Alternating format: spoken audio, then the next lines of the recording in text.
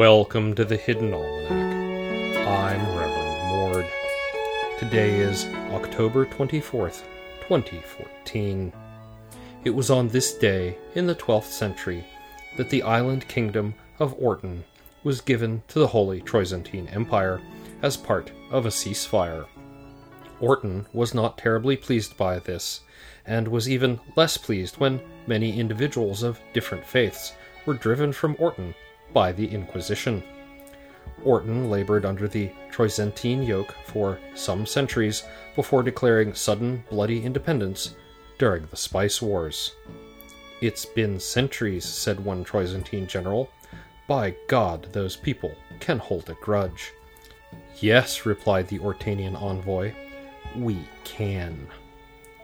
And it was on this day in 1963 that the racoon tribe held parliamentary elections. Voting was carried out by ritual washing of white or black pebbles. The very large racoon with the scarred ear won. There was general rejoicing, and several garbage cans were knocked over in celebration. It is the feast day of St. Lucas, patron of goldsmiths, who was martyred by being shoved headfirst into a vat of molten gold. At least, it was probably quick. This very expensive form of martyring has been carried out a few times in the history of hagiography, in this case by a particularly wealthy emperor.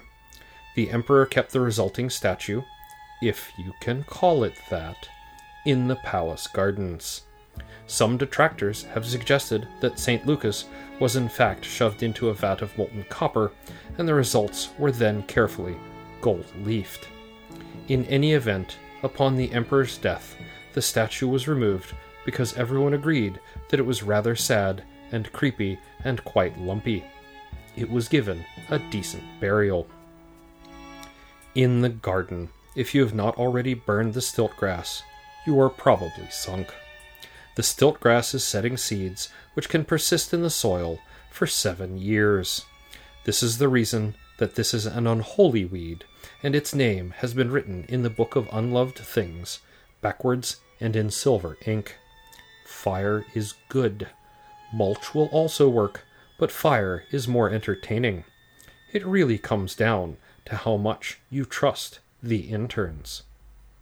The crows have increased their demands for Cheetos. Apparently it is still coming, although they are not providing a time frame.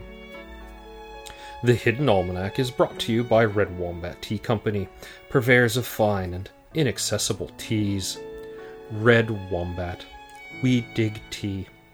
Also brought to you by St. Offren's Grounds. No, the coffee does not contain the ashes of St. Offren. Anyone who told you our coffee is a holy relic is lying. Please stop emailing us, you gullible nitwits. That's the Hidden Almanac for October 24th, 2014. Be safe and stay out of trouble.